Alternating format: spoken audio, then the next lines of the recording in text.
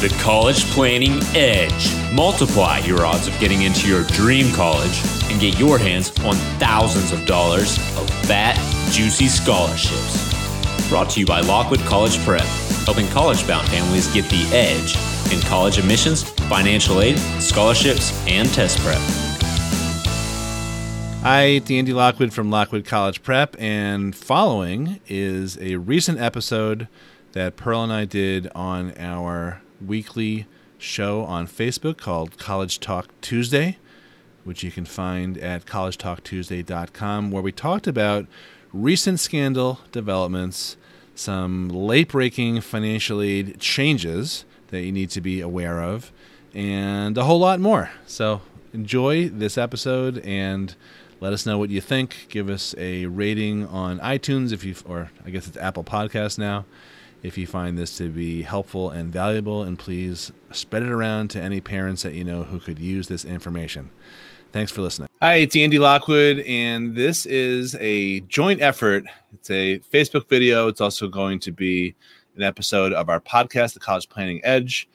And I really wanted to just kind of talk through some stuff that's been kicking around in my head recently about the importance of character. I think it's becoming more and more important in our post-Felicity world, and I see evidence of this all over the place. It seems like, it's like when you're shopping for a car and all you see is that model on the highway. So just today I was reading an article that appeared in Bloomberg, and the headline is U.S. colleges step up admissions spot checks after scandal. U.S. colleges are stepping up scrutiny of student applications as universities deal with the fallout from a scandal that saw parents pay bribes and rig test scores to win places for children. One quote from the dean of admissions at Bowdoin College in Maine: "There's always been the pressure to push it a little bit further. We want to relieve that pressure. Bowdoin's application website now states that the school may verify information provided on applications or supplemental materials, and that inaccurate or fabricated information may lead to offers being withdrawn." Pomona College has something similar in terms of the scrutiny that they are now giving to applications. So does Yale. And one more quote here.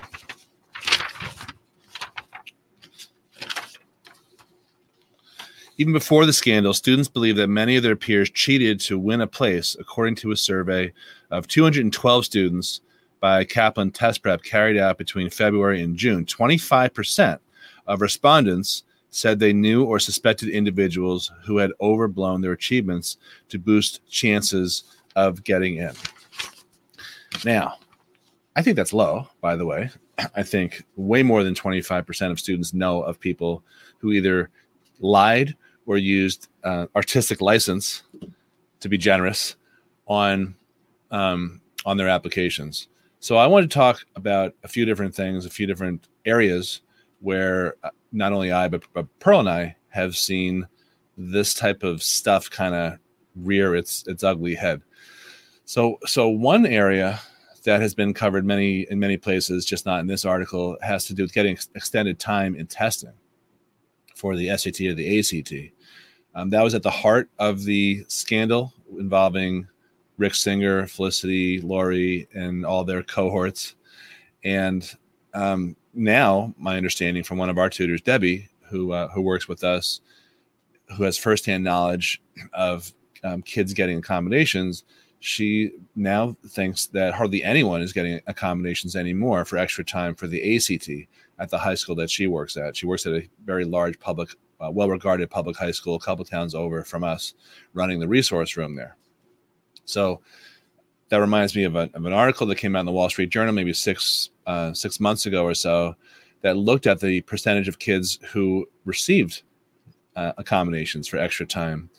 And the beginning of the article, as I recall, mentioned that 1 out of 5 students in Scarsdale, New York, received extra time. And then the next paragraph described at Newton North High School, which happens to be my alma mater, my high school alma mater, 1 out of 3 students received extra time accommodations. And the superintendent of the Newton School District said, obviously, we don't have that number or that percentage of kids with learning disabilities here. And I think the national average of kids who get extra time was something like 6 or 7%. It was under 10. I don't remember exactly what the number was. So I think there's been a little bit of throwing the baby out with the bathwater here as the ACT and I think the College Board for the SAT continue to deal with the scandal. So one bit of advice I wanted to give out is, if you have someone, a child with legitimate learning disabilities who legitimately needs extra time or other types of accommodations, do not wait until the last minute to line those up with the College Board and the ACT. I would do that as early as 9th or 10th grade. If you suspect that your child needs any types of accommodations, but you haven't yet officially developed or been approved for a 504 or an IEP, then don't wait any longer. Get on that immediately. Even if you suspect it, get them tested, because it's harder even for people who legitimately need these accommodations now to get them. So let's talk a little bit about character. It's like this article that I mentioned, the Bloomberg article. It's no secret that kids exaggerate on their applications. The Common Application asks for people to put down the number of hours per week and weeks per year that they were engaged in each of the activities that they list. It also encourages kids to list their positions, including leadership positions. Now, a joke that has a lot of truth to it that I say a lot is, it seems like everyone applying to college is a leader. There are no followers applying to college. I really wish that I could encourage, professionally speaking, encourage a kid to say on their college essay, you know what, I'm just going to show up and you boss me around. I'm not interested in taking on any responsibility. But I can't really recommend that and still have a business such as it is. So strike that from the record. However, you have to be careful about what you're putting down there, because colleges are starting to scrutinize it. Now, it's only spot checking. They can't possibly review every little detail. But a lot of people think, well, don't guidance counselors review the common applications? And in fact, they do not, because the filling out the common application or any application is pretty much an honor system. Guidance counselors don't have access to the applications unless you grant them access. Typically what happens at most high schools in New York and a lot of the other areas that we have clients in is that the student will complete the common application and the guidance counselor will upload transcripts and teacher recommendations and the guidance counselor recommendation into the Common App without actually logging in.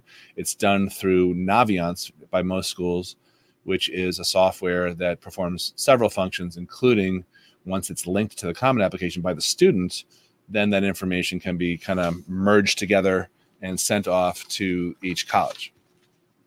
So part of me is wondering if guidance counselors are going to be forced to take on a new role in scrutinizing and verifying, doing a little bit of due diligence for their kids' applications. I had 2 instances last year after this scandal came out where students were asked to explain some quote-unquote discrepancies on their applications long after they had gotten in to their respective colleges. And in each situation, it turned out to be nothing. But one of them was pretty dicey, because the client, who's a very high achieving young lady, got into her top choice school, which was an Ivy caliber college. And after she got in, she withdrew from one of her extracurricular activities because she had something else that was going on that was very big and much more important in terms of her, I guess, budding career. And that was one of the items that her principal said, well, how come you're not a member of this club anymore? Because when you applied, it said that you were. And the answer was, things change. And I withdrew because I had this other project that required a lot more of my time. And so ultimately, months later, I believe it was worked out, but there was a lot of back and forth and undue stress. And I think there was something else going on in that situation. I think the principal had it in for her in that case. But my point is that anything you put down on an application is subject to somebody possibly reviewing it. One of the former admissions officers, I should say, that works for us, Sarah, she was reviewing someone's application this year from a private parochial school, and she was reading the essays, and she texted me. She says, "Wait a minute, is this another person who founded the robotics team from the same high school?" And I said, "Well, I think this is the legitimate founder, and last year the person who said they founded it really wasn't that involved, and the extent of her founding it was she talked her parents into writing a check to help fund the company. I mean, the robotics club." So that's splitting hairs a little bit. But if an admissions officer happens to read about 20 founders of a certain club from the same high school, then that may cause an eyebrow to be raised. Let's talk a little bit more about what colleges are looking for in terms of character. And when I say colleges, I'm talking primarily about admissions officers, but we also have a handful of student athletes that we work with each year, and we help them in the recruiting process. And it's really the same comments. There are certain types of activities and extracurricular, in school, out of school, charity, community service type things that send the right signals that it's not all about you as a student. So there are many types of sports and musical activities that are sort of solo things, like horseback riding is one of them. I know if you're a horse person, you might take umbrage or offense to that. But there's a difference between a solo sport and a team sport. Those can send the right signals. And I was talking to a friend of mine over Facebook, how his son is trying to get himself recruited from a junior college in Florida to a major Division I school on the East Coast. And the dad, who is he's literally one of the best marketers in the world, he had shown me a letter that he and the son had collaborated on just to get me to eyeball, which was very flattering to me. And the letter was magnificent. It talked about the athletic achievements and the academic achievements of the kid, and how coachable he was. There's a mention of that. And my comment was, everything's great. I would suggest also that you throw in some more character stuff, like some of the charity stuff that Frank has done, some of the coaching to underprivileged kids or younger children that he's engaged in, because that sends the right signals to the people that he wants to impress. I had another conversation a couple of weekends ago when I was out in California with my client, Pam and Chris. And Pam is another marketing person, and she was involved with a project that was designed to package up the wisdom and teaching of John Wooden, the legendary UCLA Wizard of Westwood basketball coach. I think he has the most championships out of any coach in college basketball history. And he was known just as much for his character development as he was for his coaching prowess. And part and parcel of that project, one of the things that they did was they polled a whole bunch of coaches, 100, 150, maybe more coaches, to ask them what they felt the number one or the top characteristics in an athlete that they were looking for. And it wasn't until number 5 or 6 or 7 when they mentioned athletic skill, athletic ability, that type of stuff. All of the preceding characteristics and traits that they were looking for were how coachable you were, how much of a good team player you were, how you cope with adversity. I thought that was a good one.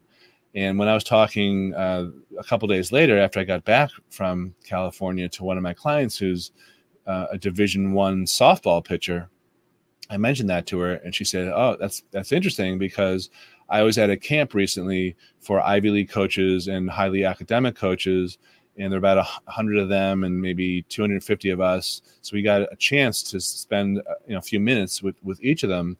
And one of them told me that they were watching me pitch. They saw me having trouble getting the ball over the strike zone, but they singled me out and said, you didn't just fall to pieces. You didn't start stamping your feet. You didn't yell at the umpire. You got yourself together and you managed to end up striking out the last batter, which was great."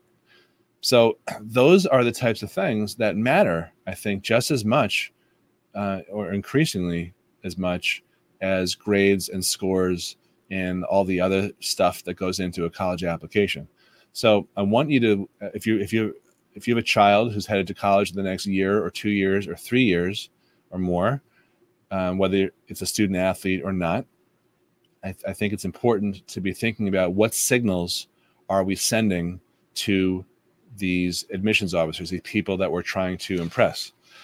I don't want to throw her under the bus, but Pearl and I were talking about a text exchange that she received recently, and the people who are on the text group chat were a client who's a high schooler and a mom, and Pearl, who had never really talked to the high school kid.